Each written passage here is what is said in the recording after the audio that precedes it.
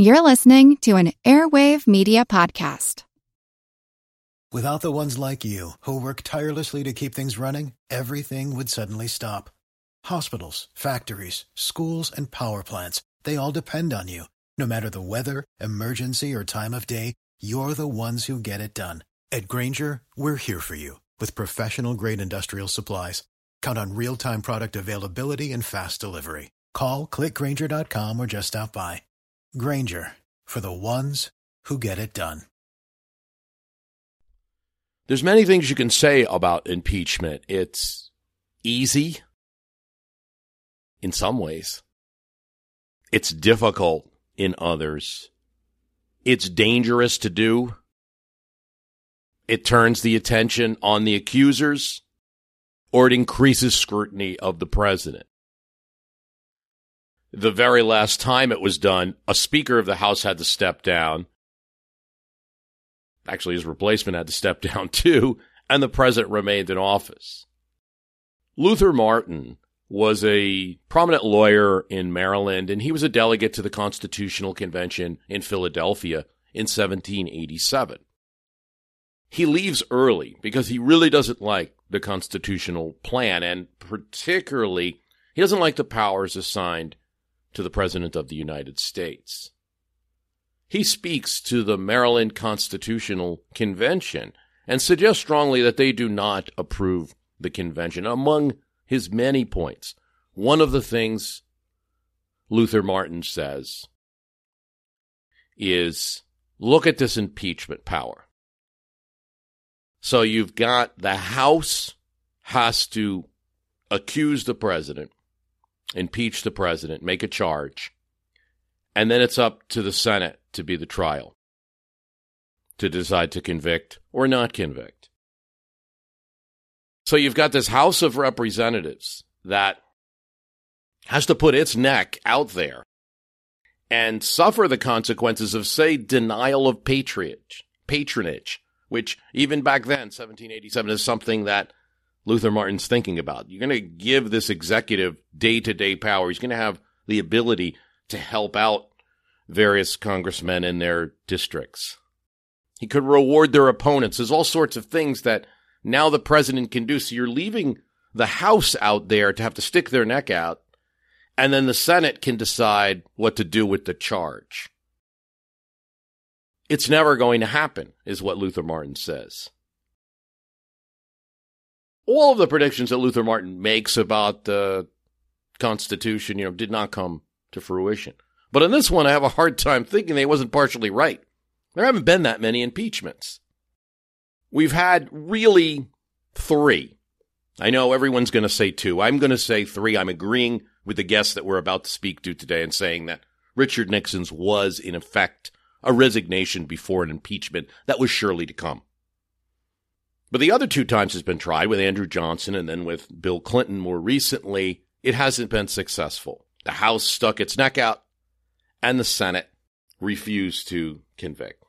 With Andrew Johnson, it's even closer to what Luther Martin predicted, in a sense, because, as we discussed in a previous episode, in 1867, they get the House and the Senate both to support a vote supporting generally a resolution of impeachment against Andrew Johnson. So the House took an action to kind of counter what Luther Martin was saying and keep the Senate, hey, you're on the hook for this too. But then in the actual conviction vote, as we all know, that one representative from Kansas, Ross, decided not to convict, and that did that. But just because it hasn't been used, it's been discussed quite a bit. In fact, the guest that we have on, David Priess, you know him. This is going to be his 3rd time on My History Can Beat Up Your Politics. He's a listener, former CIA analyst. He's the COO of Lawfare. He's also the author of How to Get Rid of a President, History's Guide to Removing Unpopular, Unable, or Unfit Chief Executives. David Priess. So, David, thanks so much for coming on the show. It is a pleasure to be back, Bruce. There's always something for us to talk about relating history to politics, isn't there? Oh, absolutely. There always is. I want to talk about impeachment. Many people are talking about it at this moment. It's not new. Seems like every time there's a president, the first thing that comes out is the impeach President X stickers, right? But it's particularly coming out now with a little distance on Mueller report and Mueller's findings. You have a part of the Democratic Party that would like to impeach President Trump right now. You have a part that wants to at least do the investigation and see where that goes. And then you have a part, and this is the leadership partially, that doesn't want to touch the issue because it might be too dangerous politically. You have presidential candidates out there who they express their opinions and generally are supporting either an impeachment or an investigation. So, your book, How to Get Rid of a President, among other things that you talk about, presidents not being nominated, potential presidents not winning an election. You also talk about a lot about impeachment. And it's more common than just the few times that it gets discussed in history. Sure. I mean, putting aside Andrew Johnson and Bill Clinton, the two presidents that were impeached, we have at least 8 or 9 other cases where resolutions were introduced to impeach or to investigate the possibility of impeaching presidents. A couple that didn't get to the point of resolutions and votes. Early on, John Quincy Adams, the 6th president, he was actually being discussed. I believe the Tennessee legislature is the one that considered a resolution instructing its delegation in Congress to pursue impeachment against him. And this was in response to the supposed conspiracy against Andrew Jackson, in which Henry Clay was involved to give John Quincy Adams the White House in a House vote. That didn't move forward. I think Jackson supporters realized that this would just reinforce the impression of Andrew Jackson as a bitter, intolerant person. Plus, they knew that they had actually won more popular votes than JQA and felt good about the next election. But sure enough, Andrew Jackson becomes president, and a similar thing happens when they raise the possibility of Jackson's impeachment in the House. And even though he had called Jackson's election the greatest calamity to strike the United States since its independence, Henry Clay knew better than most how to calculate political odds, and he knew that there was no chance for this to move forward. So he said, we're not going to move forward on it.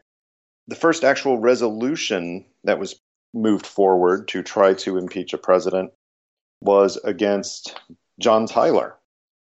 And that happened in January of 1843. A Virginia representative made charges against Tyler of corruption, misconduct in office, high crimes and misdemeanors, ultimately listing 9 different degrees of misconduct against the president. The House did vote on it. They voted not to adopt the resolution, and so the discussion ended. But it did start a long string of actions against presidents, including Andrew Johnson, of course.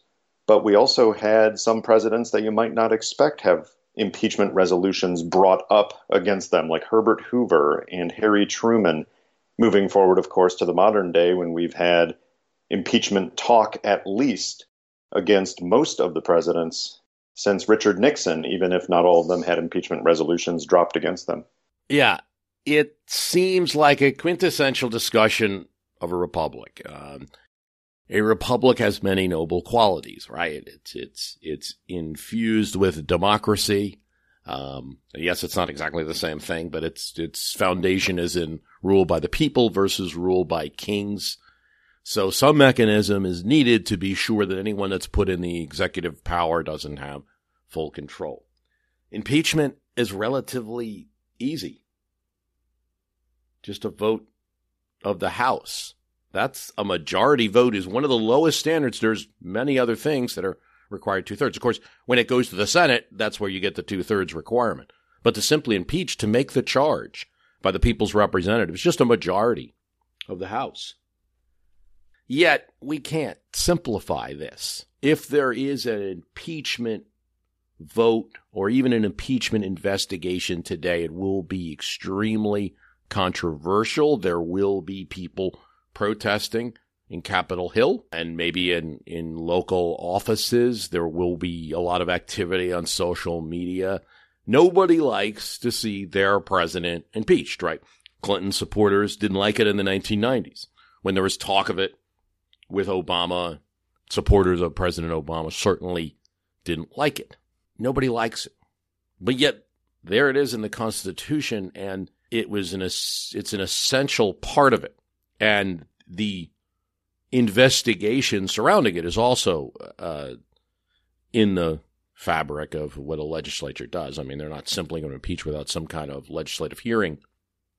So it's something that's so essential in the Constitution, even easy to do, but yet remains so controversial and can even be politically dangerous for that reason, and it makes people hesitant to do it. Going way back, we did an episode about Jefferson as governor of Virginia in the 1780s. You know, during the Revolutionary War, he's governor. The British invade Virginia. Virginia has a lot of their troops sent out to other colonies. A number of them were captured when the British successfully captured Charleston. So thousands of Virginians are there. There's really no one to defend Virginia, or very limited troops. And the British make a surprising strike deep into the interior of Virginia. The American or the Virginia state legislature is forced to retreat, Governor Jefferson retreating with them. It's just not a good look. And there's a subsequent investigation. And you have these two views on it. On one hand, Patrick Henry, members of the legislature are simply, this is normal. We're a democracy. We're the people. We investigate everything. Everything must be transparent, and we must look at it all. We have to look at the conduct of the former government and the former governor here. Jefferson had just stepped down right after this retreat. Jefferson was very nearly captured in the incident.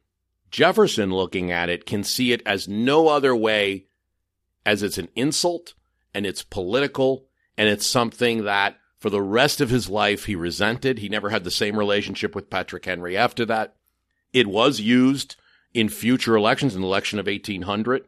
This incident is used against him. So it's something that he's very sore about. And you see in that incident with Governor Jefferson, before, we have even a constitution, that there is this tension between the person who's given the executive power and the people that are there to check on him or her and on what's being done, and who have the checking authority and the legislative authority.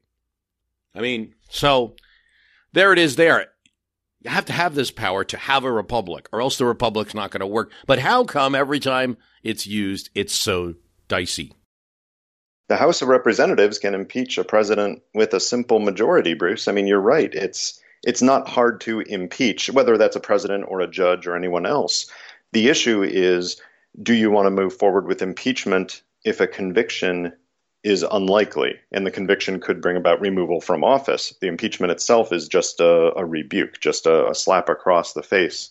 So, yeah, it's a serious issue, but it's one that the founders did discuss at the convention. We don't have, of course, complete records of everything that was said, but from the notes that existed and were compiled, we know that at least the North Carolina representative, William Davey, said if he not be impeachable whilst in office, he will spare no efforts or means whatever to get himself reelected. Benjamin Franklin at the convention went a different direction with it. He said that, critics of a president would turn to assassination if impeachment was unavailable as an option at all. And then you had Elbridge Gerry jumping in on it, adding his view of impeachment, saying that a good magistrate will not fear them. A bad one ought to be kept in fear of them. This doesn't sound like something they put into the Constitution never to be used or debated. They wanted it to be hanging over the head of a president to help ensure that maladministration at a minimum and absolutely unacceptable behavior at a maximum did not occur.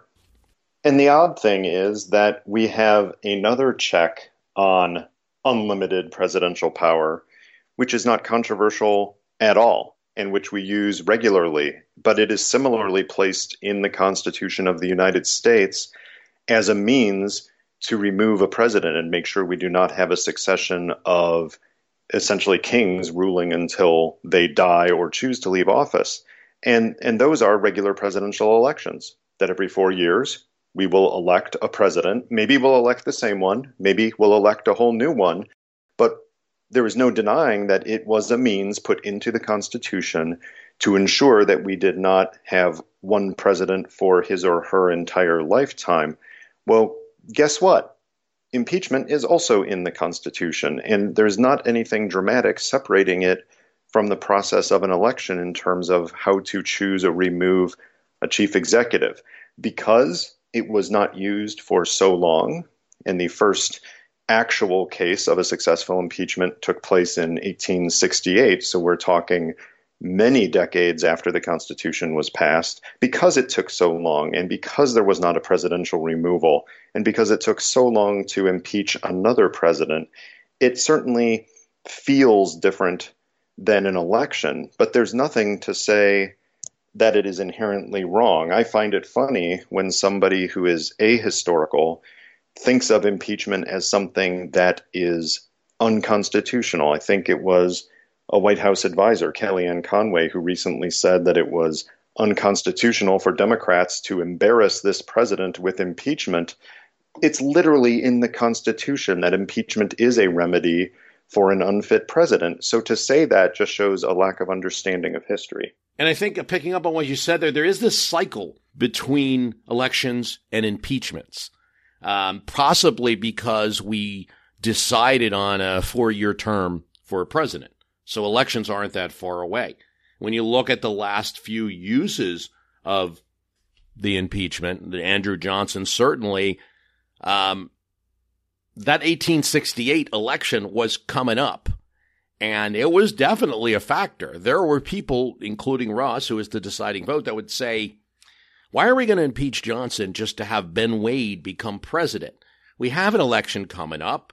And indeed, Republicans, the opposite party to Johnson at that point, after he had kind of would win that 86 election, and Grant would be president in less than a year. So why bother? There's one case that's even more dramatic than that, and it's the dog that didn't bark, so we, of course, don't remember it. But there was a resolution impeaching President Herbert Hoover for high crimes and misdemeanors with 11 different points, and it was offered by a representative from Pennsylvania on December 13th, 1932. Now let's think about that date. That's December 1932. This resolution to impeach President Hoover was put forward a month after Franklin Roosevelt had been elected to replace Hoover. After a short discussion, the resolution was tabled by an overwhelming vote, but that didn't stop the same representative from doing the same thing on January 17th, 1933. So we're talking within a couple of months of Roosevelt being sworn in, he reintroduced his resolution. And after considerable discussion, it was once again tabled by a slightly less but still overwhelming vote. So yeah, a lot of the impeachments, Johnson, Clinton, have taken place late in a president's term. And you're right, that's simply a function of the fact that we have a 4-year term instead of a 6, 7, or 10-year term.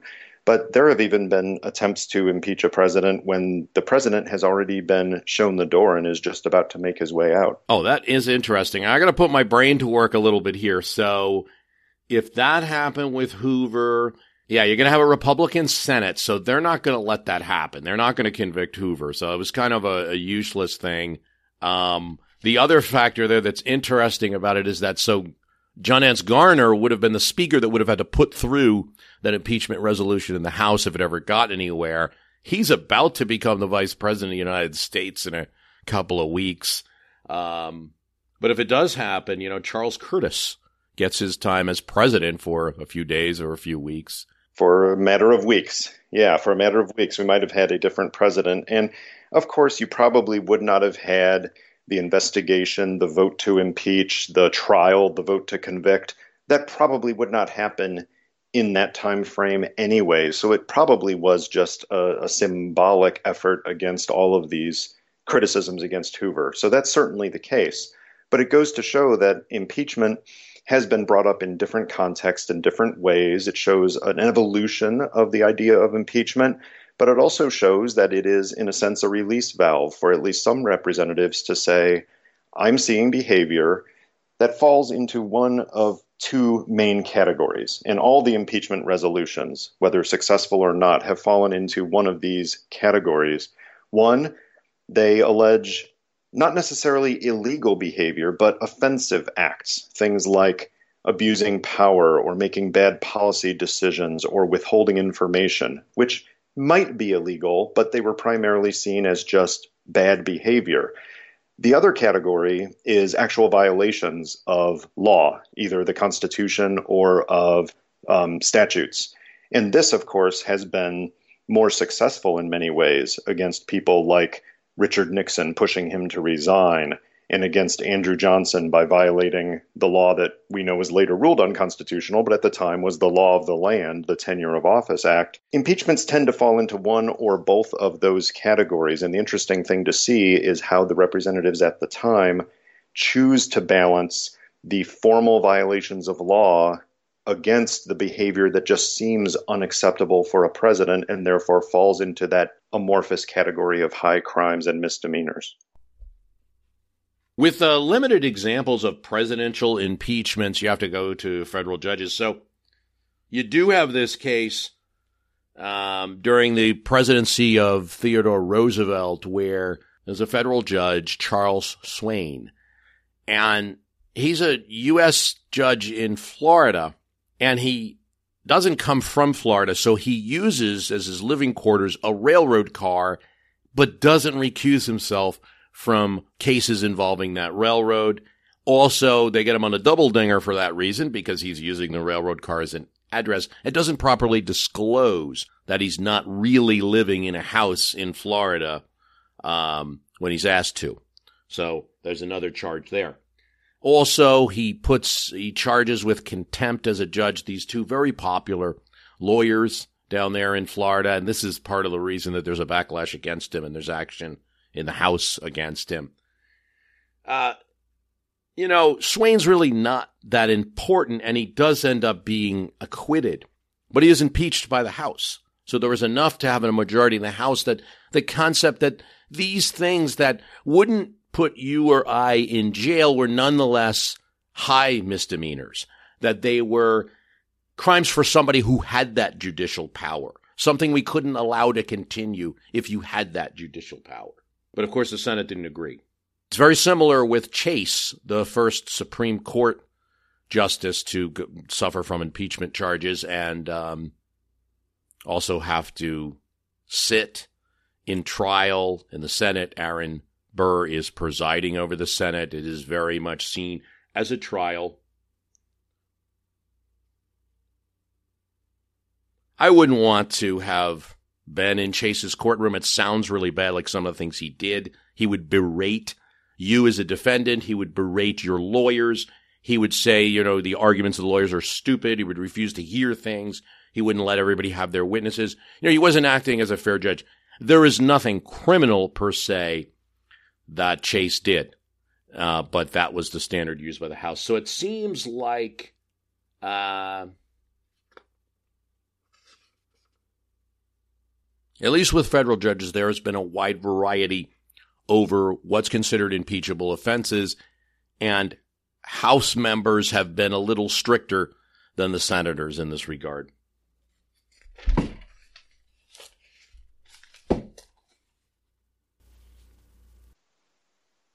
Yeah, and it gets to the larger point that you and I have spoken about briefly before, which is this phrase, high crimes and misdemeanors. We have more cases of it being applied to judges than we do to presidents.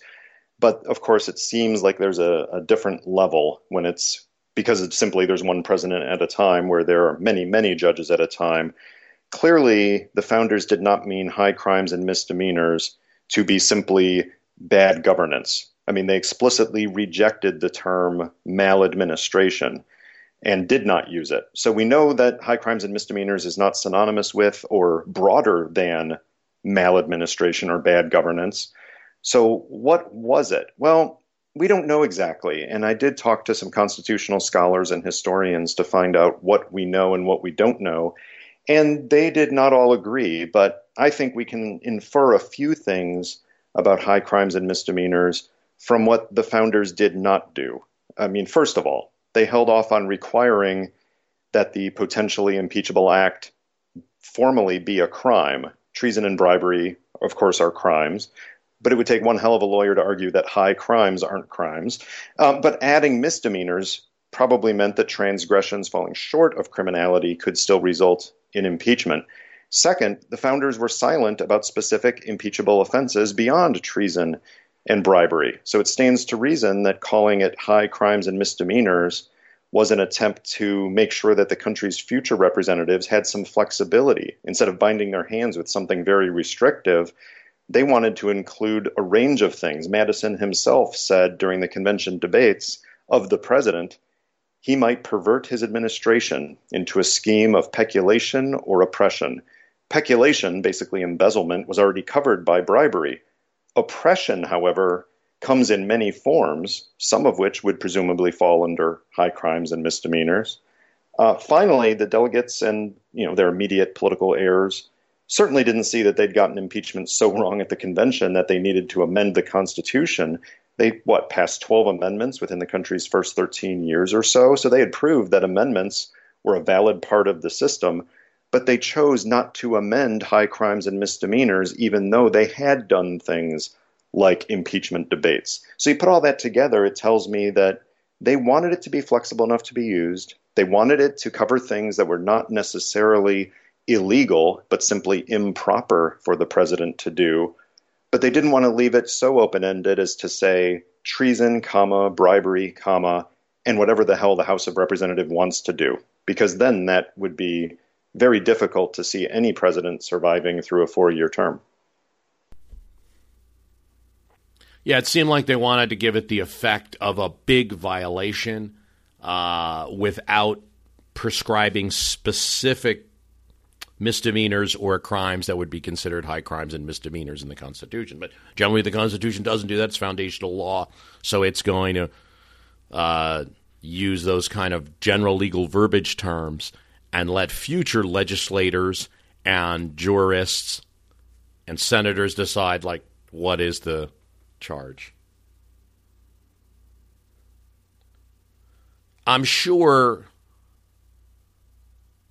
they wanted it to be something more than, I just don't like the person who was elected, I don't like their policies, but something of a higher nature. But it's also very clear that it's not specifically a criminal violation alone.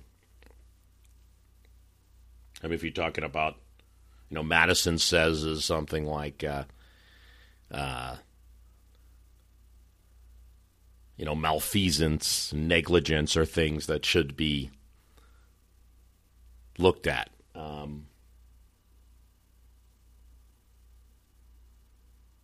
I was thinking of, let's say in the early American Republic, if Thomas Jefferson had not just appointed people who he was friendly or in the same political party to various positions, but actively really started selling jobs and creating a kind of Jeffersonian little empire that way by selling jobs. Now, he did this when he was Secretary of State. He would hire favorable printers and give them jobs when they on the side would be doing some newspapers for him, and that bit him in the back when one of the printers turned against him later.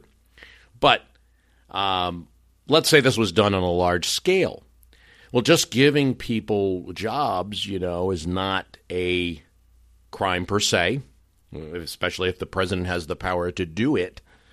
But high crimes and misdemeanors seems to imply that there could be a misdemeanor in how you use the powers that you were using even lawfully, and they wanted that in there to have some punch.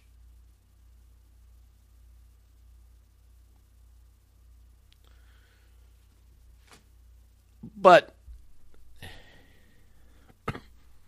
there's another side to impeachment. Right now, you have a debate as to whether to even begin an impeachment hearing, and I don't want to get into all the specifics. I'll await the House members to do that. on, possible. I think the strongest charge is, say, possible obstruction of justice, and I doubt there's I don't know whether there's enough there for a court. I don't know whether there's enough there for the Senate to convict. It doesn't seem like that's going to happen politically. It could very well be enough there to have a House vote on it. But you see the other side. If you do this and you go forward with impeachment, the danger is that there'll be a political backlash, that you'll bring out the other side. Now, in the case of Clinton, the story that we hear is that the Republicans in Congress impeached Clinton. He ended up winning in a surprise. The Democrats win the 1998 midterms, gain seats where they're really not supposed to. Very unusual for a president's second term midterm. Very unusual. I mean, not even Franklin Roosevelt could pull that one off. And Bill Clinton goes up in approval ratings after the impeachment. Yeah, that's the conventional wisdom, is that if you, based in part on the Clinton example, is if you try to impeach a president and you fail, or if you impeach a president but fail to convict him, that you will suffer politically, that there will be a backlash, that this will really come back to haunt you. And I looked at the details, and in fact, that memory is stronger than the facts bear out, because that's certainly my memory of the Clinton impeachment. Part of that's because of media coverage of it. The media highlights failure, and in this case, it was a failure to convict, and that seemed like a benefit for Clinton as his popularity ratings were going up during the entire impeachment trial. But what happened is the impeachment, the midterm election of 1998 took place before the impeachment. It was clear that impeachment was moving forward. And sure enough, Republicans did take a hit at the polls that year, but Clinton had not been impeached yet.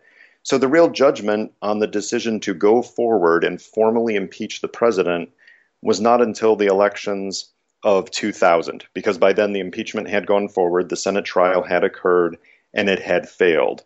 Now, the congressional elections of 2000, yes, the Senate did move from Republican control to a tie, so there was that slight change, but Republicans lost only one seat in the entire House of Representatives.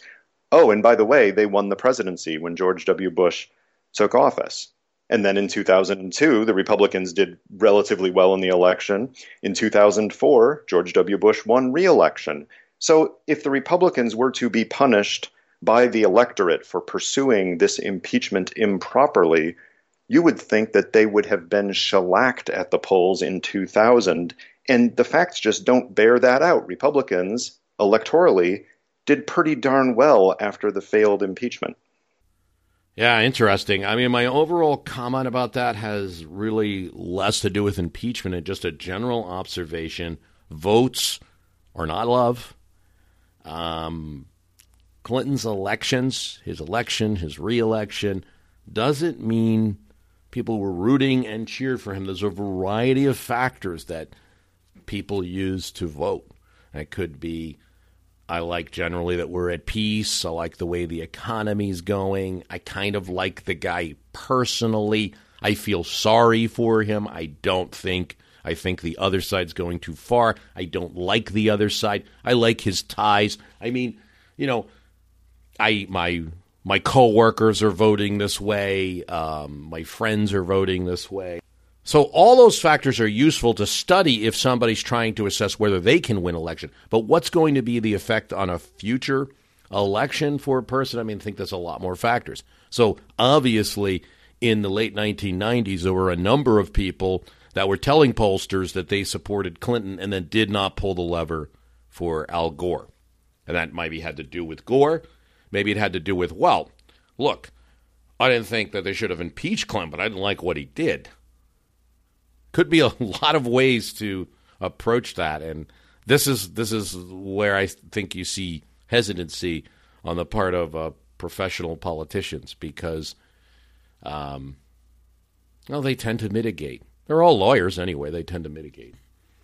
So that's the current situation, is that you have the Mueller report, and he doesn't make a recommendation specifically, but leaves it to the legislative branch, which I do understand. I think more and more people should be doing that. I think Congress really, has ceded a lot of powers from the presidency over the years, and specific bills that authorize the president to make this decision or that, which maybe their committee should be making. For the ones who work hard to ensure their crew can always go the extra mile, and the ones who get in early so everyone can go home on time, there's Grainger, offering professional-grade supplies backed by product experts so you can quickly and easily find what you need. Plus, you can count on access to a committed team ready to go the extra mile for you. Call, click Grainger.com, or just stop by. Grainger, for the ones who get it done.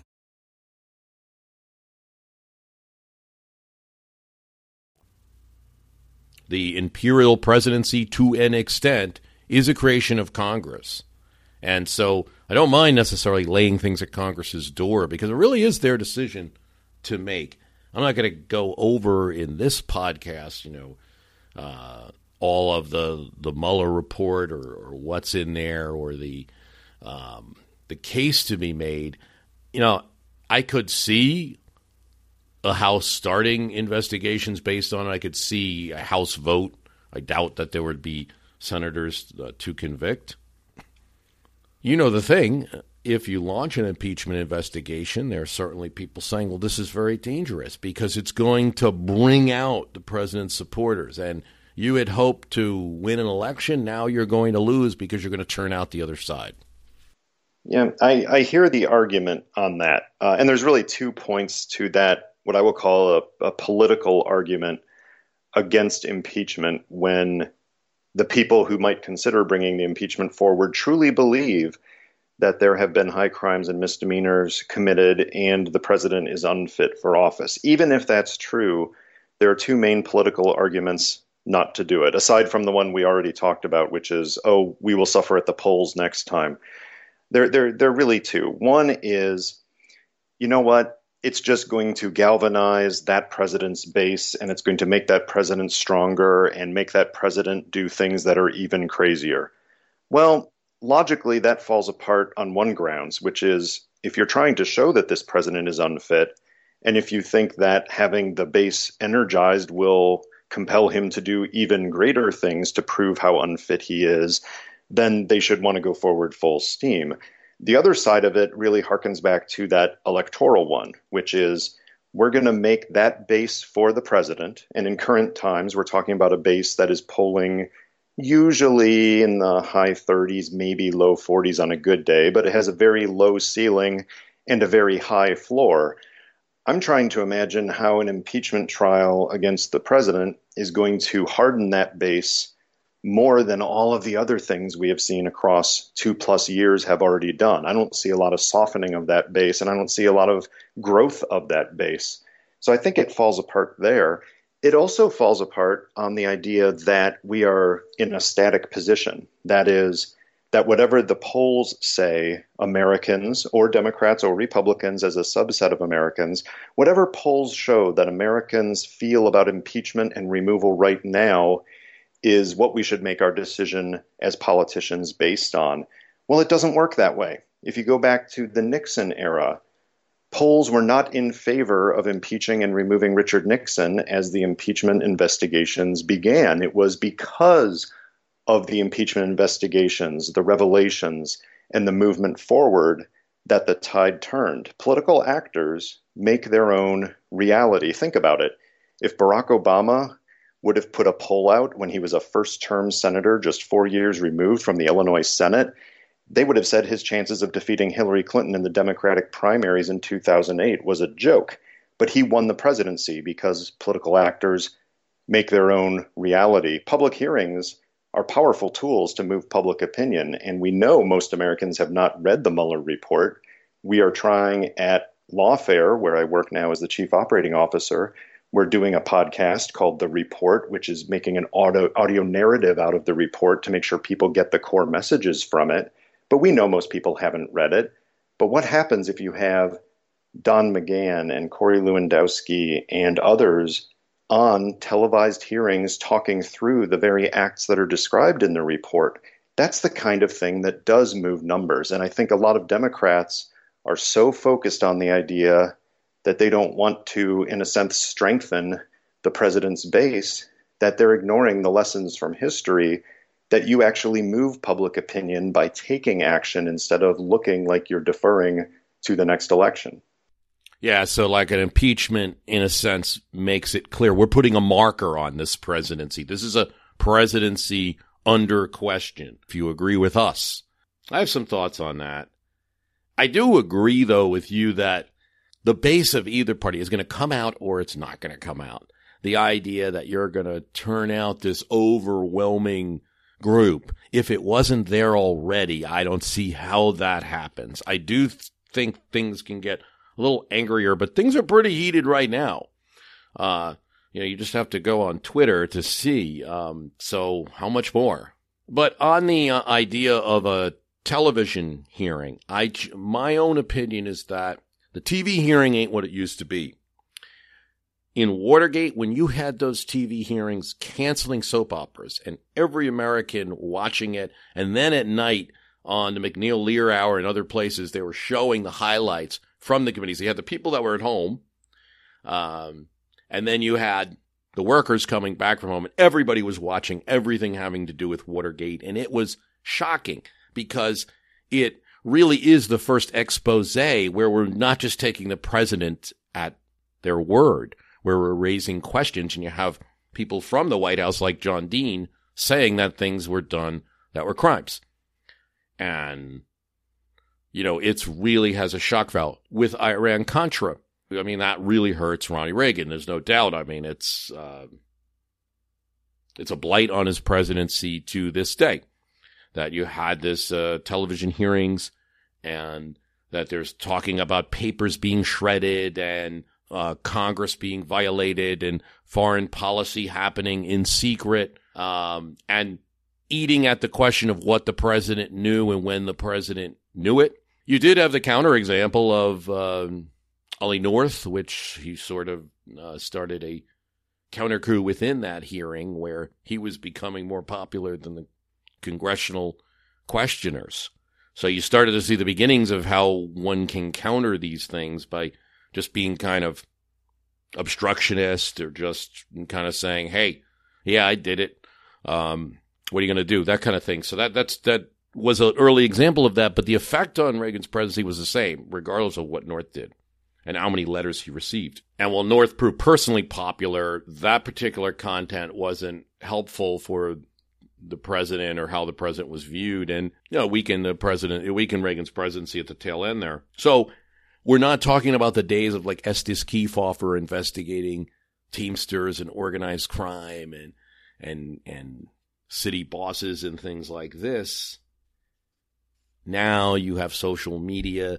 You have people with like to your corners to go to your respective medias where you're going to watch the show, where you're going to watch the hearing and how it's going to be interpreted. You have sideline notes. You have Twitter going on while everyone's speaking. You have the conduct of witnesses and how they're going to act and new ways and new strategies. Like they can just be obstructionists. They can say weird things. They can say, they can attack the attackers more than they normally would. And you don't simply have the 4 channels, the 4 networks anymore. And that to me all goes to limiting, that shock value of a TV hearing.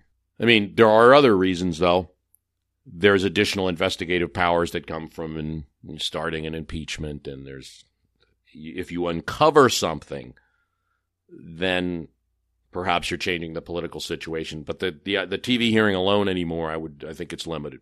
There's a lot of questions that are going to be there as to the perception of what it is vis-a-vis what it was in Watergate. And, Nixon might have got away with Nixon didn't get away with a lot. He was known that he was a lawyer, and it was known that he was knowledgeable about the law, and then here he's on the tape doing this. Will it be less shocking? First of all, since Watergate occurred, so now it's no longer the shocking new reality that a president would say these things. Now it's baked into the history that people bring. There's not going to be a tape in this.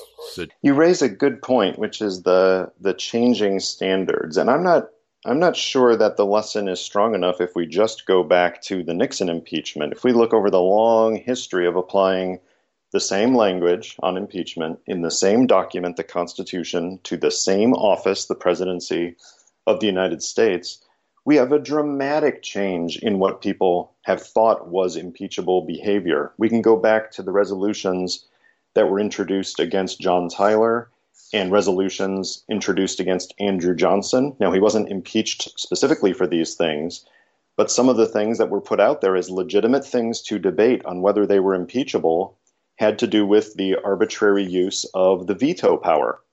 Well, you can't imagine an article of impeachment today claiming that the president has violated the Constitution because he used the veto power because he disagreed with a bill.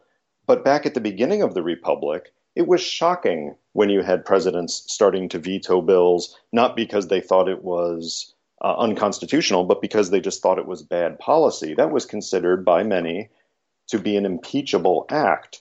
Today, that would be absolutely ridiculous, and it would be laughed out of the room. Similarly, the article of impeachment against Andrew Johnson that basically said, you're going out in public and saying mean things about members of Congress. Are you kidding me? Our whole political system is based on that kind of thing now. So it's very hard to understand. I'll even move to the one that was introduced against President Hoover. Now, again, this was introduced after he had already lost the election to FDR. But one of the elements that was proposed as an impeachment was that Hoover had increased unemployment and taxes to the detriment of the American people. Are you kidding me? And that's within the last 100 years. So yes, going back to Nixon, we see some subtle changes, but I think we have to realize there are some very major changes that point to the fact that the subjectivity of high crimes and misdemeanors allows the representatives to say, essentially, is this president fit to remain in office? Fitness back then meant arbitrarily using the veto power to many people. Now it may mean something different, but it's an opportunity for a national conversation on, do you want a president who is, profiting from personal business that government business is being directed to? Do you want a president who is obstructing justice, or at least was really trying hard to obstruct justice, but just couldn't do it right? I mean, those are things that are legitimate areas of debate, and I think knowing the history of the impeachment process informs those debates. Yeah, one case I've been looking at recently, again, because there's so few presidential impeachments, I'm going and looking at some of the federal judges, and you have West Humphreys in 1863. During the Civil War, he's a judge in Tennessee. And this is common during that time that many of the federal judges resign their post because they were joining the Confederacy and becoming judges there. And this is what happens with Humphreys. Except, interestingly, he doesn't resign his commission as a U.S. judge. I don't know whether it was something he forgot or whether it was a deliberate decision so he could retain that authority. He becomes judge of the Confederacy, and he doesn't actually break his schedule at all. He keeps hearing court in Tennessee. Meanwhile, in Congress, they're upset about this because Lincoln has appointments for all of the people who have, especially as there's a military governor in Tennessee and you start to establish things there. Lincoln has replacements for all of the various judges who are going to replace those who have resigned. But this Humphreys case is interesting because if you replace him, you might be signaling that you're accepting the Confederacy. There has to be something that happens here. He has to be impeached because they're worried about anything that the Lincoln administration does that could be interpreted by England or France as recognizing that Humphreys has gone into another country. There's impeachment hearings in the House, and it's not a difficult thing. I mean, believe it or not, it's a little, you do have like Union Democrats and some Copperhead Democrats, and you have people who maybe are a little less harsh, but there really isn't much of a debate. They have various charges. Among his charges are, besides that he supported the Confederacy, supported secession, that he took property from Andrew Johnson. So he's involved, oddly enough, in this federal judge's impeachment. He's going to have his own impeachment a few years later. The reason the Humphreys case is interesting, though, is, yes, they impeach him and he's convicted by the Senate. But during the proceeding in the House, they're reading the charges, and then arrives the governor of Tennessee, Parson Barlow, who's going to be a big factor in Tennessee's Reconstruction and is an avid supporter of the Union cause and against the Confederacy. And he makes a personal trip to Washington, D.C. to argue for the impeachment of Humphreys. And so they actually allow this speech, which really becomes a political attack on Humphreys. And the House does not actually go through and prove each charge, but they vote for impeachment, send it to the Senate, and he's convicted. Demonstrating that, or at least setting a precedent for the fact that impeachment can be whatever the House says it is. It's a simple majority of the House. It's not a court of law. I think that precedent has established that the Senate might become like a court of law. Want to learn how you can make smarter decisions with your money? Well, I've got the podcast for you. I'm Sean Piles, and I host NerdWallet's Smart Money Podcast. On our show, we help listeners like you make the most of your finances. I sit down with NerdWallet's team of nerds, personal finance experts in credit cards, banking, investing, and more. We answer your real-world money questions and break down the latest personal finance news. The nerds will give you the clarity you need by cutting through the clutter and misinformation in today's world of personal finance. We don't promote get-rich-quick schemes or hype unrealistic side hustles. Instead, we offer practical knowledge that you can apply in your everyday life. You'll learn about strategies to help you build your wealth, invest wisely, shop for financial products, and plan for major life events. And you'll walk away with the confidence you need to ensure that your money is always working as hard as you are. So turn to the nerds to answer your real-world money questions and get insights that can help you make the smartest financial decisions for your life. Listen to NerdWallet's Smart Money Podcast wherever you get your podcasts.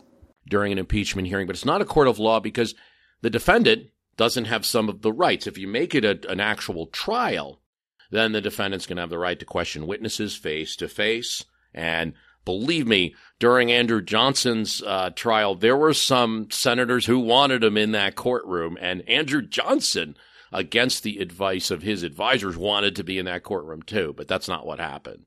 So you have some things that don't exist during that. It's not a full trial, I guess is the... I think that also means that charges can be political. I think it also means that what impeachment is, what is impeachable, could change over time.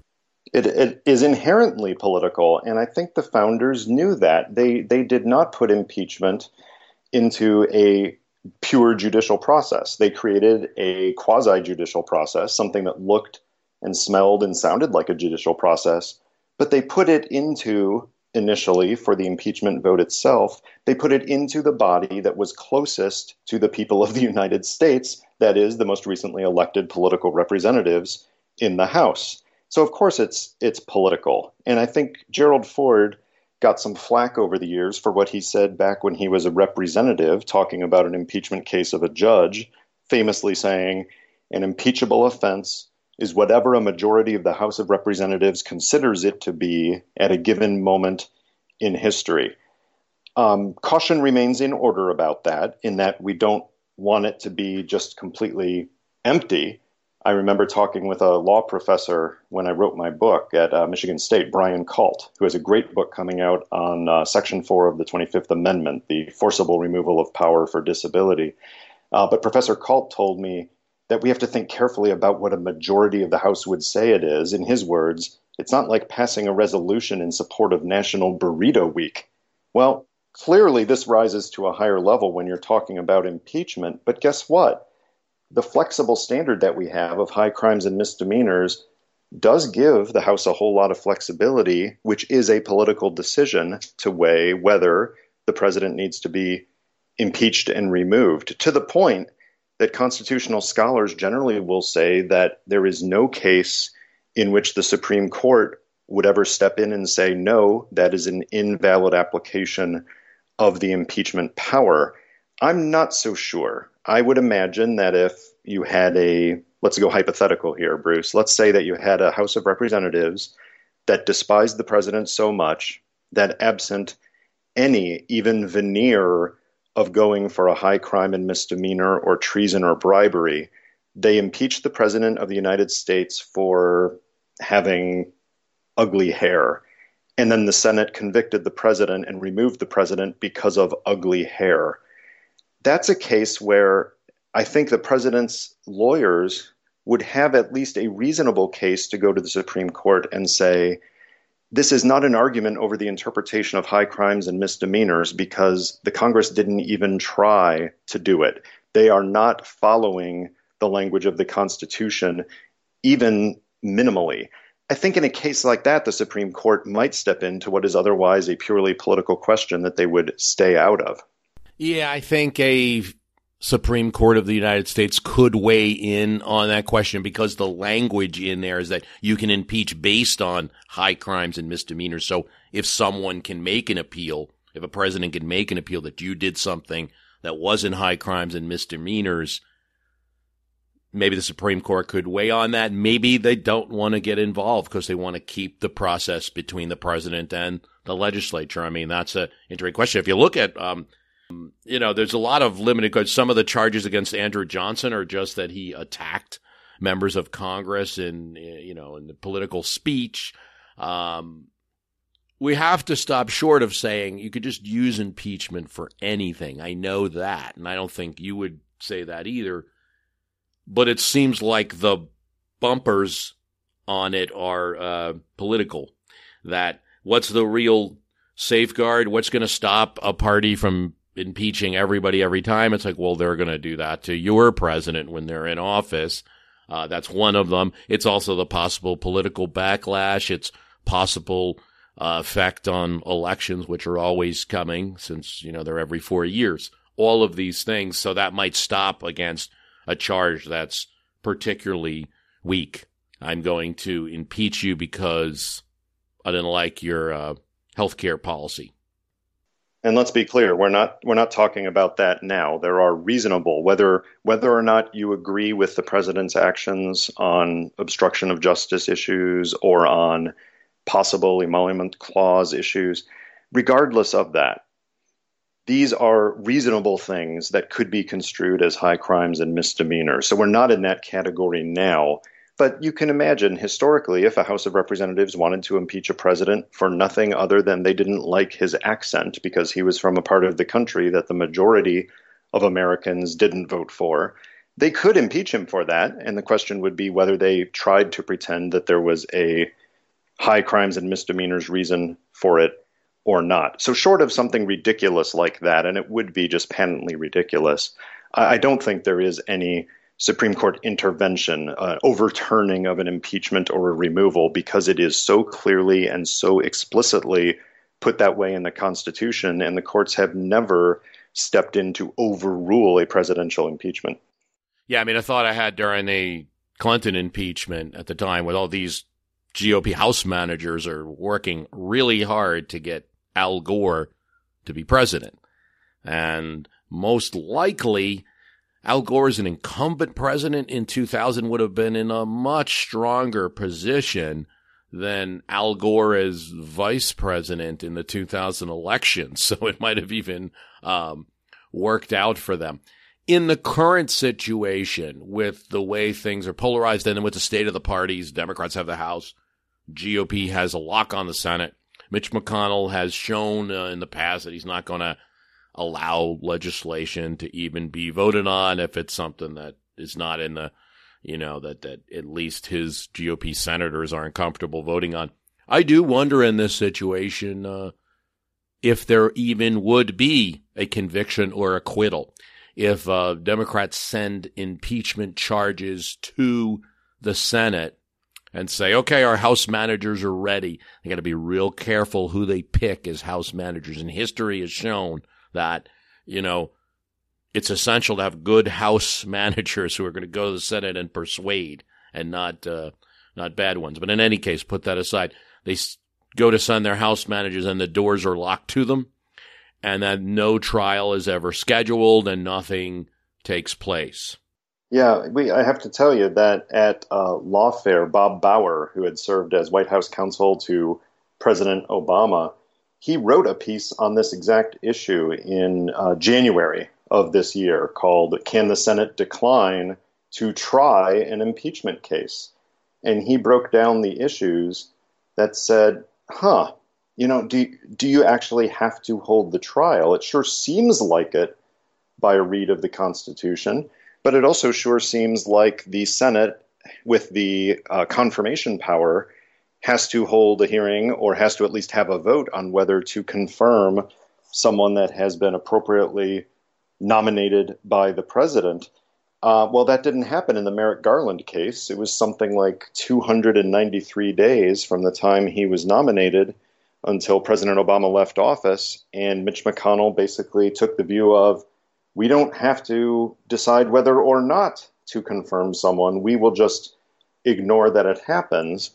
In support of that point of view, the Constitution, to be fair, does not, by its express terms, direct the Senate to try an impeachment. It gives the Senate the sole power to try impeachments, which gives constitutional authority, but it's not a command that it must hold a trial. So it is not out of the realm of possibility that, you could have basically a Senate majority leader or the majority of members of the Senate get together and say, we're not even going to hold a trial. I think at that point, it gets interesting. That is so outside the scope of what people expect to happen constitutionally that there might be a political backlash for that, not among the core base who think that the impeachment being brought is probably unjust anyway, but among those people who say the constitutional order and its proper functioning matters more than one political victory. I think you might have some people on the edge who say, okay, at this point, we're becoming one of those countries that we used to make fun of because of the basically thin veneer of rule of law. It might backfire, even if it succeeds in not having a trial go forward, it might backfire in terms of the political fortunes of those involved. Yeah, imagine a player in that situation is going to be John Roberts. I mean, does he come a-knocking and say, okay, I'm ready to serve as the judge for this trial that has to happen? Does the Supreme Court of the United States get involved? But specifically, he could be a figure, and what he does could influence public opinion, or what he doesn't do. If, for instance, he goes along with a Senate not even reviewing the charges and doesn't appear at their door or anything like that.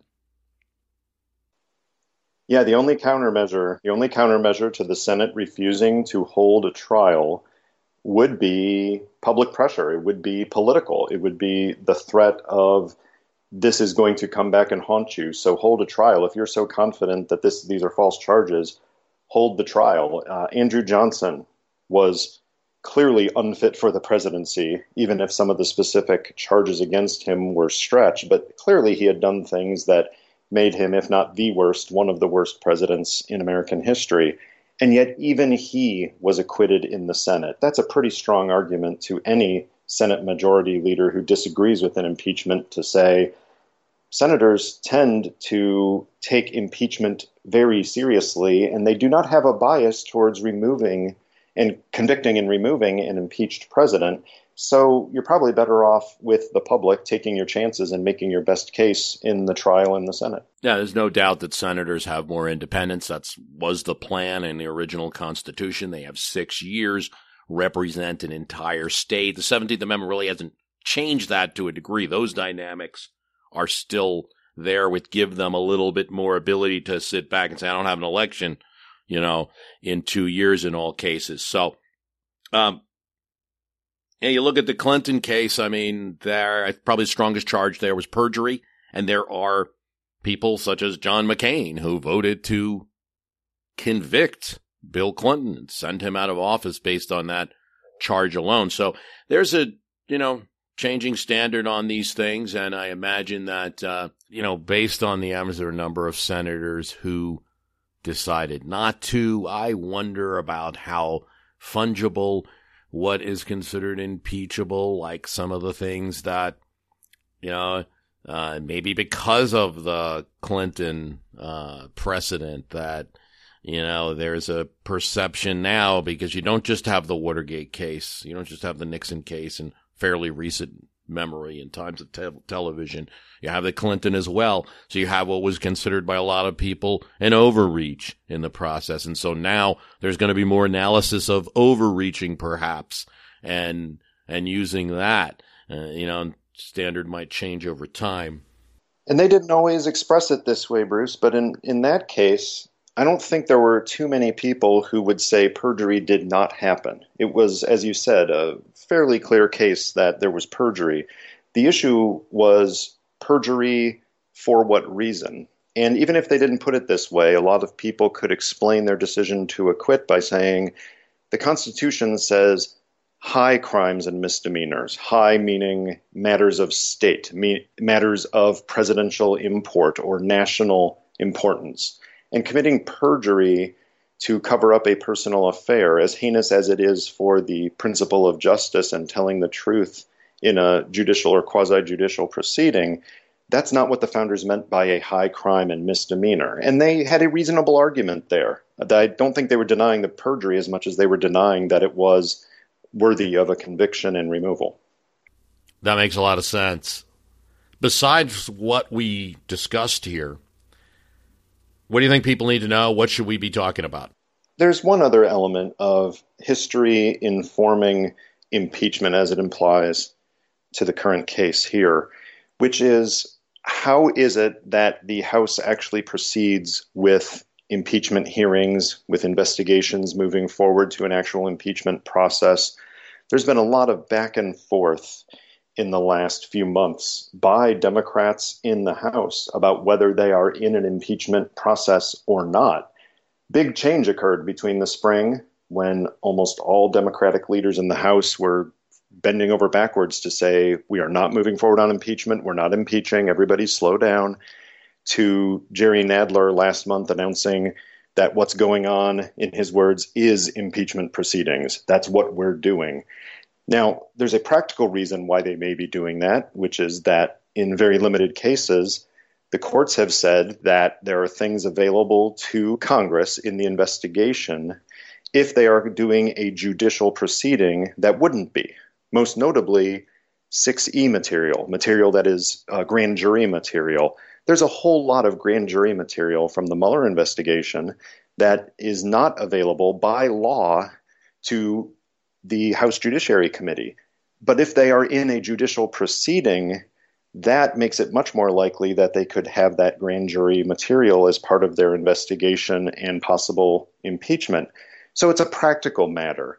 The other history that's relevant here is back in the Watergate days, having a formal vote by the House of Representatives to authorize an impeachment investigation actually gave some powers to the Judiciary Committee. The impeachment proceedings in that vote allowed them to investigate fully and completely whether sufficient grounds exist for the House of Representatives to exercise its constitutional power to impeach. In a sense, that allowed subpoenas to be issued by the chairman and ranking minority members of the committees. Well, there have been some committee rule changes in the last several decades. The Judiciary Committee chairman already has the power to issue subpoenas. So he does not need the same authorization from the full House simply because House rules have changed, and he's able to get some of that same material without calling it a formal House vote approved impeachment proceeding. So we're in this weird amorphous period where it seems like the Democrats are, stumbling towards an impeachment proceeding.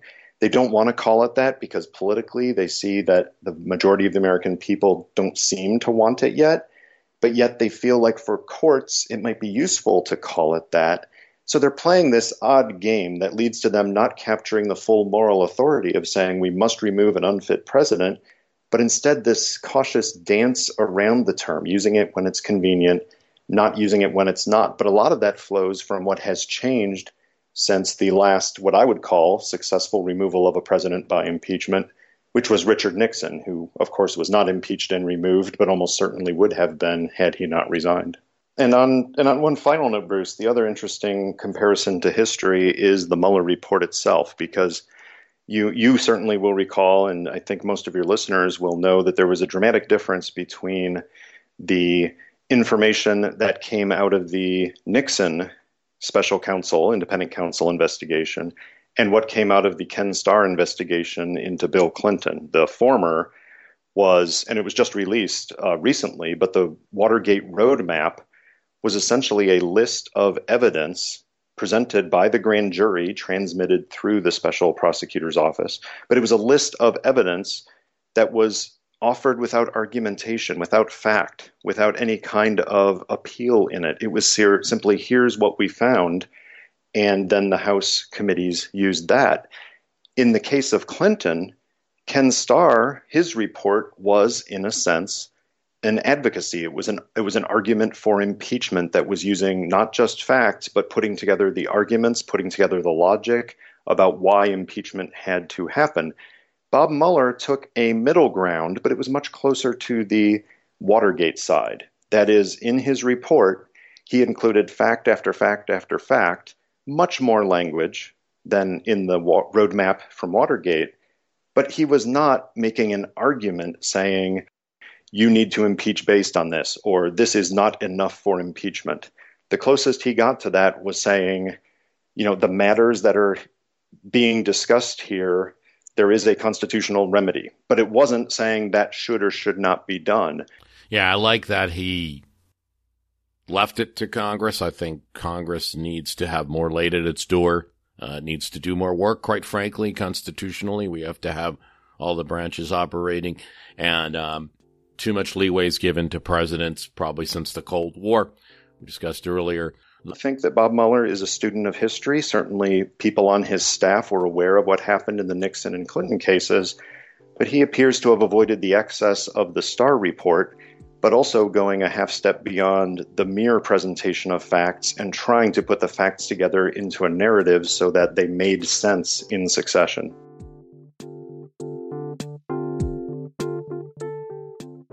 David Priess, great to have you on. Everybody check out his book, How to Get Rid of a President, History's Guide to Removing Unpopular, Unable, or Unfit Chief Executives by David Priess. He's also the author of The President's Book of Secrets. Thanks for coming on, David. Of course. Good to chat with you, Bruce. And we want to thank David Priess for coming on. Hope you enjoyed this episode. Remember, there is the extra podcast from My History Can Beat Up Your Politics, www.myhistorycanbeatupyourpolitics.com. There's a link there where you can go to get the extra podcast. Thanks so much. Thanks for listening.